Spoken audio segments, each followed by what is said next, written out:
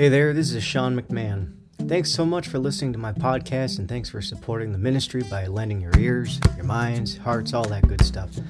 Don't be afraid to share this here message with a friend or a family member, even a stranger. Have at it. It's not like it's gonna bite. These messages are recorded live at the Community Baptist Church of Gayhead in Aquina on Martha's Vineyard, Massachusetts, and the good old US of A. If you're ever in town for a visit or suddenly find yourself shipwrecked on the southwest side of our lovely little island, climb up the clay cliffs and come on down to our little old chapel for our weekly 10 a.m. service. No need to wear anything special, just bring your special self. May God bless you.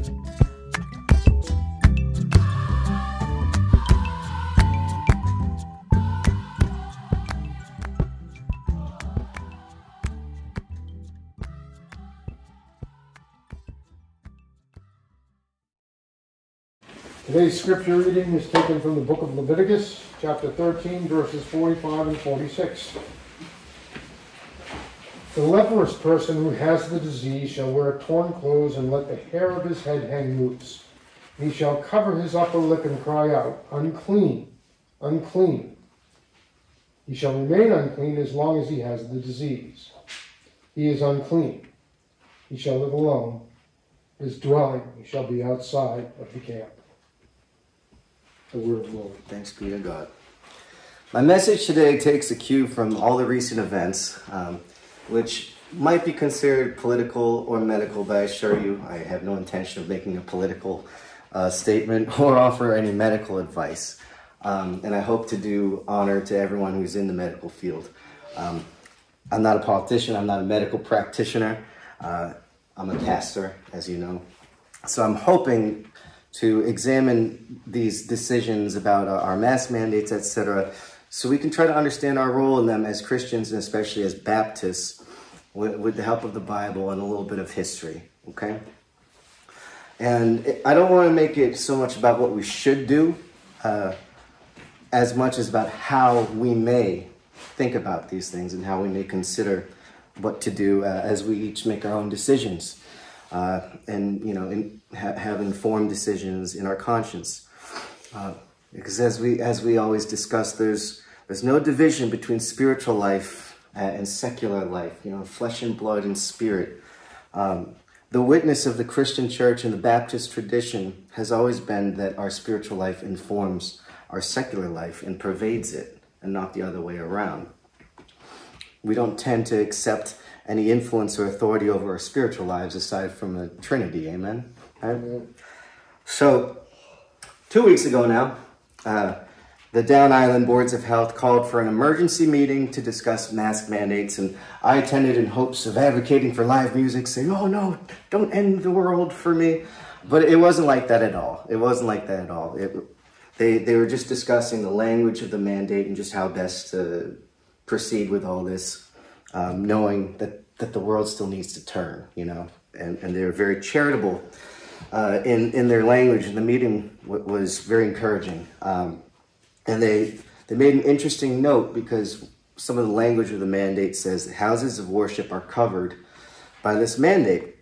And one of the folks on the Board of Health, you can listen to the recording, he noted, we should be careful with this one, because in the past year, the Supreme Court was siding with churches and saying, hey, you gotta cut them a little break, because they have their own ways of getting together. Some want to keep getting together. Some have to. Our church, right, we tried Zoom for a while, and then we reverted to drive-ins because we kind of wanted to be together a little more, and we didn't have as much, some of us don't have internet access, right? So we have a little leeway, and the Board of Health wanted to recognize that, which was sweet. And that was all based on Supreme Court decisions deferring to the Constitution, right? Well, not just the Constitution of the U.S. Recognizes the right for the freedom of assembly for worship. Interestingly enough, the Massachusetts Constitution, Article 2, I love this language. It says, this was written hundreds of years ago, it says, it's the right as well as the duty of all men in society publicly and at stated seasons to worship the Supreme Being, the great creator and preserver of the universe, and no subject shall be hurt, molested, or restrained in his person, liberty, or estate for worshiping God in the manner and season most agreeable to the dictates of his own conscience, or for his religious profession or sentiments, provided he doth not disturb the public peace or obstruct others in the religious worship. Right? It's the right as well as the duty. That's old-fashioned. And publicly at that, right? It's not just the right, but the duty to worship. And that's something for us to bear in mind, right? Because that's an acknowledgement of what we, as believers, we believe that it's a duty to worship, of course. And then Article, I believe, 106, which is the amended part of the amended first part of the Massachusetts Constitution. It says, all people are born free and equal and have certain natural, essential, and unalienable rights, familiar language, right? Among which may be reckoned the right of enjoying, and defending their lives and liberties, etc., etc. So you've heard language like that in the U.S. Constitution, right? Life, liberty, and the pursuit of happiness. Pursuit of happiness. Or as the Massachusetts Constitution says, their enjoyment and seeking and obtaining safety and happiness, right? Happiness is a right, okay? So it just in terms of our state's constitutions, we're not even talking about the Bible yet, right? It's an overlooked declaration sometimes. Now, I took this personally last year when I was told my services are not essential, right? I took that a little personally. No offense, guys. And a friend told me, they argued, hey, listen, going to concerts, eating at restaurants, enjoying community gatherings, even riding on airplanes, that's not a right, that's a privilege, right? And I think about this and I say, I'm not so sure. And at least if our constitutions legally say the laws of nature and nature's God, beg to differ because they hold it to be a right to pursue happiness, right? Well, I like to think that something like eating at restaurants, going to concerts, that's for the pursuit of happiness, right? That's what that is. So it feels like a privilege, but even in these legal constitutions, it might be able to be looked at as a right. And I think it's important in a different context to think of that. Because if we wind the clock back a few decades, right? The civil rights movement was fought so that black men, women, and children can not just enjoy the bare minimum of civil rights, but so that they could be happy, so that they can go get ice cream where they want to get ice cream, so that they could be in community with who they want to be in community with, right? So they could sit on the bus where they want to sit. To be happy, right? The Bible is more important to us than these constitutions, but it also demonstrates that happiness is a right in Christ. It's fundamental to life. It's fundamental. And we all know we're supposed to bear our cross. And we all know that life is suffering and Jesus prepares us for it. But he also says, I've come. The reason I've come is to give you life and that abundantly.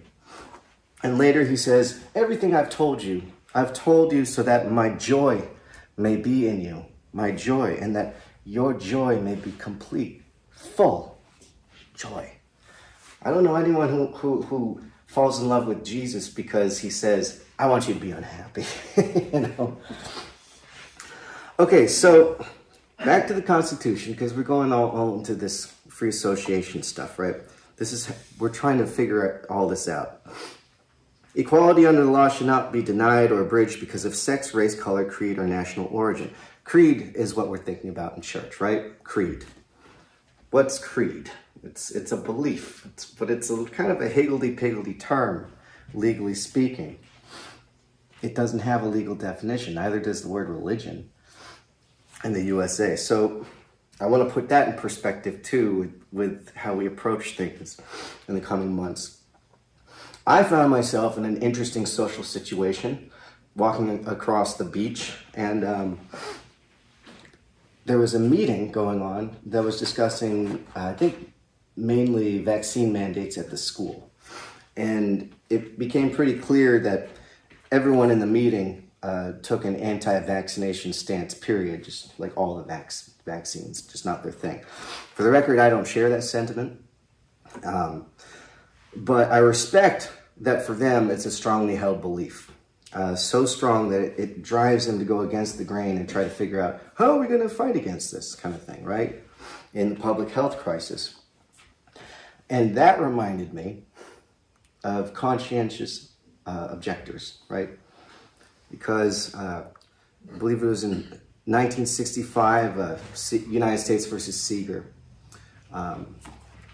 These were cases where the conscientious objectors weren't religious. They weren't religious people. They didn't go to church. They didn't have religion. They just had strongly held beliefs. In that case, that strongly held belief was considered a religious belief, considered protected by the First Amendment, religious belief, right? So there's a precedent in America for a-religious people being exempt from mandatory practices in this way. Now, there's this pervading claim that there aren't religious exemptions from mandatory masking, vaccinations, etc.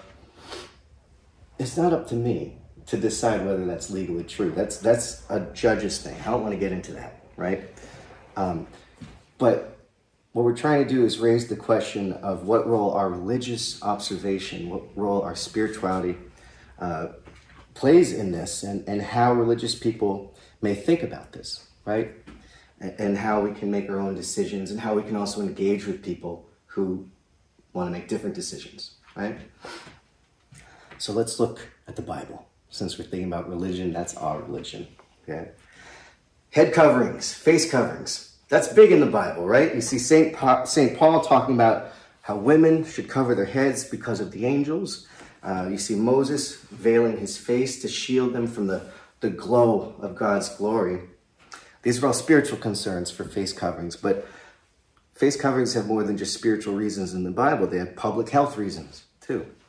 That's the reading we just read in Leviticus, where it says a leprous person shall tear his clothes and let the hair of their head hang loose. So you want to see that this person's a leper, right? They have to designate who they are by wearing certain clothes, and they also have to cover their face, right, to prevent transmission. And then they have to yell, unclean, unclean, to let people know, I am not healthy, stay away. And they have to live alone, and they have to be outside the camp, okay? So lepers were required by law to cover their faces, and more than that, they had to quarantine, okay? This is something I know a little bit about in modern times, okay? Because this is an ancient law, an ancient Jewish law, but it was appealed to in a really rough way back in the 30s. In Germany and Poland, all these signs started appearing around that said, Jews carry typhus. Okay, Jews are vermin, Jews are lice, they carry typhus. And this was a public health campaign. And I have relatives who remember this. And it was used to quarantine the Jews into their ghettos, okay? And some of the Nazi messaging appealed to this Levitical laws. Hey, by your own laws, you should be quarantining right now, okay? So when we look back at those times in that community and what was happening to the Jews, we often think this was all about race, right? That this public health thing, that people were saying Jews are genetically inferior. And there were definitely some nutjob Nazis who thought that, forgive the strong language. They definitely thought that, but the general public, they just believed that it was the Jewish ritual purity laws that were the cause of the public health risk, because they had certain rules about washing their hands with water, right? If you ever been to an Orthodox Shabbos, you wash your hands with water. You don't use soap. So the ritual purity is not necessarily the same standards as when you go to a restaurant that says, make sure you use soap, here's how you wash your hands. They had their own rules about that. So the religion was blamed for the public health menace. So again, we all have our own experiences of this. I'm from a Jewish family. I'm from Jewish ancestry. Holocaust is something I learned a lot about. We always say, never again, right? You know those words, never again. So that's what we say when we promise to ourselves and each other that we'll never let anything like the Holocaust happen again. Or And this is what we don't think about as much anymore. Or just the discriminatory and hateful behavior that led up to it. Because people nowadays aren't as educated about the persecution that went on for 10 years before people were sent to genocide camps, right? And too many people overlook that persecution as if it's acceptable simply because it wasn't yet escalated to the point of genocide, right? So can we say that that kind of treatment in general is okay so long as people don't die, right? I don't know. I'm not so convinced. In either case, it was never acceptable neither for Jews nor even for their fellow Germans, both of them subjected to the evils of the Nazi regime. They were both forced into these positions. One was forced to be a victim, the other was forced to be complicit in oppression. But in both cases, they were segregated, right? The bonds of community trust were forcibly severed. So, again, this is a controversial comparison to make, and I'm not trying to make the extreme comparison. I'm just trying to examine that we do want to be sober-minded when we reflect how public health was used to justify that type of persecution, and how, again, it was their religion, their purity practices that were blamed, you know, for carrying disease. This is happening to this day, and we should be careful of how we think about it. Like in my old neighborhood in Brooklyn, there was a big issue with Orthodox Jews having funerals, and they had to be shut down. And if you read through NV Times, the comments or Islanders talk was kind of nasty and sad. But this past year, people have been blaming the Brazilian Christians for spreading COVID. And again, this is something we want to think about too. If we're going to be upset about unvaccinated folks, I was talking to a friend, a band leader who tours and does big shows, and they want to do, you know, vaccination screening, but they're concerned because they know that, I think in New York City, I think it's like 70% of the black population isn't vaccinated right now. So they're also trying to say, how can we be inclusive, racially inclusive, and still walk this line of public health, right? They don't want to accidentally, due to public health, create racial segregation. See how it's all comparable, right? Without making such an extreme jump. I'm not talking about how this is comparable to genocide, I promise it's not. But these are the things that we have to think about. None of these facts, of course, change the fact that COVID, that typhus, they're serious diseases, right? Leprosy is serious. That's why the Jews took to wearing face coverings, masks. It's God's law. Wear a mask, it's going to help you, right? That's God's law. And in practice, it wasn't just for lepers either. Healthy folks back in that day would wear face coverings too, because they didn't have testing, right? They didn't know if they were carrying something. They didn't know if they got into contact with someone that they'd be safe. So a lot of people wore them anyway. In some places, the religious authorities who interpreted Torah, they expanded the purity laws so that most people were wearing head coverings and face coverings. Okay, back to the Bible. These are the traditions of men that Jesus talks about, the traditions of men. The lepers bore the brunt of these traditions of men, okay? Because in the law, they were required not just to wear masks, but to separate themselves from society. That means they weren't allowed into markets. They weren't even allowed to worship in synagogues. They were denied entry everywhere they went. So, you can imagine the problems caused when Jesus started spending time with them, right? He didn't just heal them. Matthew 26 and Mark 14 both record that Jesus and his disciples dined with them in their homes, at least one, Simon the leper. According to Jewish tradition, when a leper is healed, you're no longer called the leper. So if he's having dinner with Simon the leper, he was having dinner with a leper, and so was his disciples. This is one of several reasons that they said Jesus and his followers, they're unclean. They're unclean. But they themselves didn't hold anyone to be unclean, as you can see. So the Gospels record that those lepers when Jesus encountered them, they didn't do what they were supposed to. They didn't say, unclean, unclean. Remember what they said? They said, Jesus, Lord, Son of David, have mercy on us. And they approached him because they wanted to be a part of community again. They wanted to be desegregated, right? And for them, there wasn't no arguing about masks or are you inoculated, right? They just had this profound desire to live, to be free, to be happy, and to be included. That's all they were concerned about, right? While everyone else turned them away, Jesus didn't. He didn't chastise them for breaking the rules like some of the religious authorities did, you know?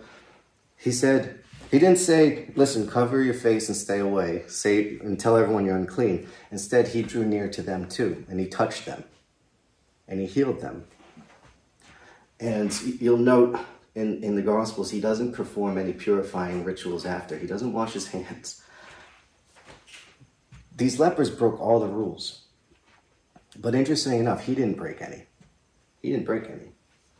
So you can see the role that grace and mercy played in this, where he didn't have to break the rules in order to approach the leper. But he had to be forgiving in order to forgive them for breaking the rules. I mean, this was the Son of God. These guys were breaking God's law. Grace and mercy allow miracles to happen, okay? And that's how he healed those lepers. Now, the Bible doesn't expect us to go around healing lepers, right? But it does say, follow me. And Jesus says, be perfect as my Father in heaven is perfect. So we have that little challenge. I don't know if I'd go to a leper colony, right? It's scary, but nonetheless, St. Paul instructs the churches to worship God according to their individual conscience, okay? First, he says, you need not be compelled to certain religious practices. He says, don't let anyone judge you what you eat or drink, if it's kosher or not. Don't worry about holidays, new moons, Sabbaths. Don't let anyone judge you about that. But he also cautions people against basing your religious practices, your life practice, around what is expected of you in the world. He says, if you've died with Christ to the spiritual forces of the world, why, as though you still belong to the world, do you submit to its regulations? Do not handle, do not taste, do not touch, right? Note the invocation of purity law there. These will all perish with use because they are based on human commands and teachings, end quote, right? The Spirit who inspired this passage is the Spirit that we want to inspire us. Okay, in our worship. And our worship is 24/7. It's not just when we're here together. It's 24/7, every step of the way.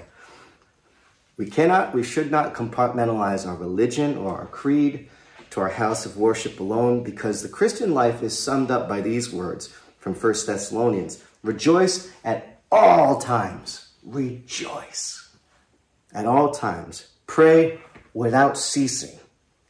Give thanks in every circumstance, for this is God's will for you in Christ Jesus. At all times. Rejoice at all times. Doesn't that remind you about how important happiness is?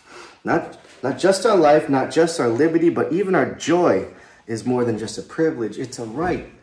And it's God's will for us in the church. If you're in the church, if you're a believer, then we have to submit to these words. It's God's will for us. All that Constitution stuff, that's great. It's a right. Great. In the Bible, it's God's will for us. That's what we care about. So, may I humbly submit, let's not be quick to condemn one another for choices pertaining to health and purity. Because assuming that one's choices are sincere, and knowing that Christ came to release us from purity laws in order to restore us to freedom of conscience in pursuit of purity. That includes personal and public health, right? Mask or no mask, vaccine, no vaccine. He wants us to be pure. It starts with the pure of heart. That's what he's concerned with. And you know better than anyone else, when you take that risk from your heart to go out into the unclean world, right? And to sacrifice your safety to do that. Thank you for doing that. And I also like to add, just my opinion, maybe in the USA, freedom of conscience is not just protected for the religious, but Also for people who might not be members of a church. And I think of this every time I play music, right? Because there are so many people who say they don't believe in God, but they say music is my religion. I'm like, okay, all of a sudden I'm playing a religious service here, okay? And also there's a lot of people who say, love is my religion. Well, God is love. We got to take that seriously, amen? Right? So, okay. Our legal constitutions acknowledge that all these freedoms are blessing. They say that they're from God. Massachusetts Constitution says that explicitly. Okay, who cares, right? What the Bible says and what the Bible promises to us is the glorious freedom of the children of God. That's the freedom that comes from the knowledge of Christ and relationship with Him. That's what we concern ourselves with. We don't want to tamper with that. We don't want to tamper with that. And so the Bible and the Lord and the Spirit, they want us to have freedom of conscience. They also want us to serve one another, okay? And they want us to walk that tightrope. And we're hoping that all manners of conscience will be dealt with in perfect liberty. No compulsions, not simply for Christians, because the Bible requires that, but even for citizens of mass, right? All these little history things we just read today and in the United States. These constitutions recognize something,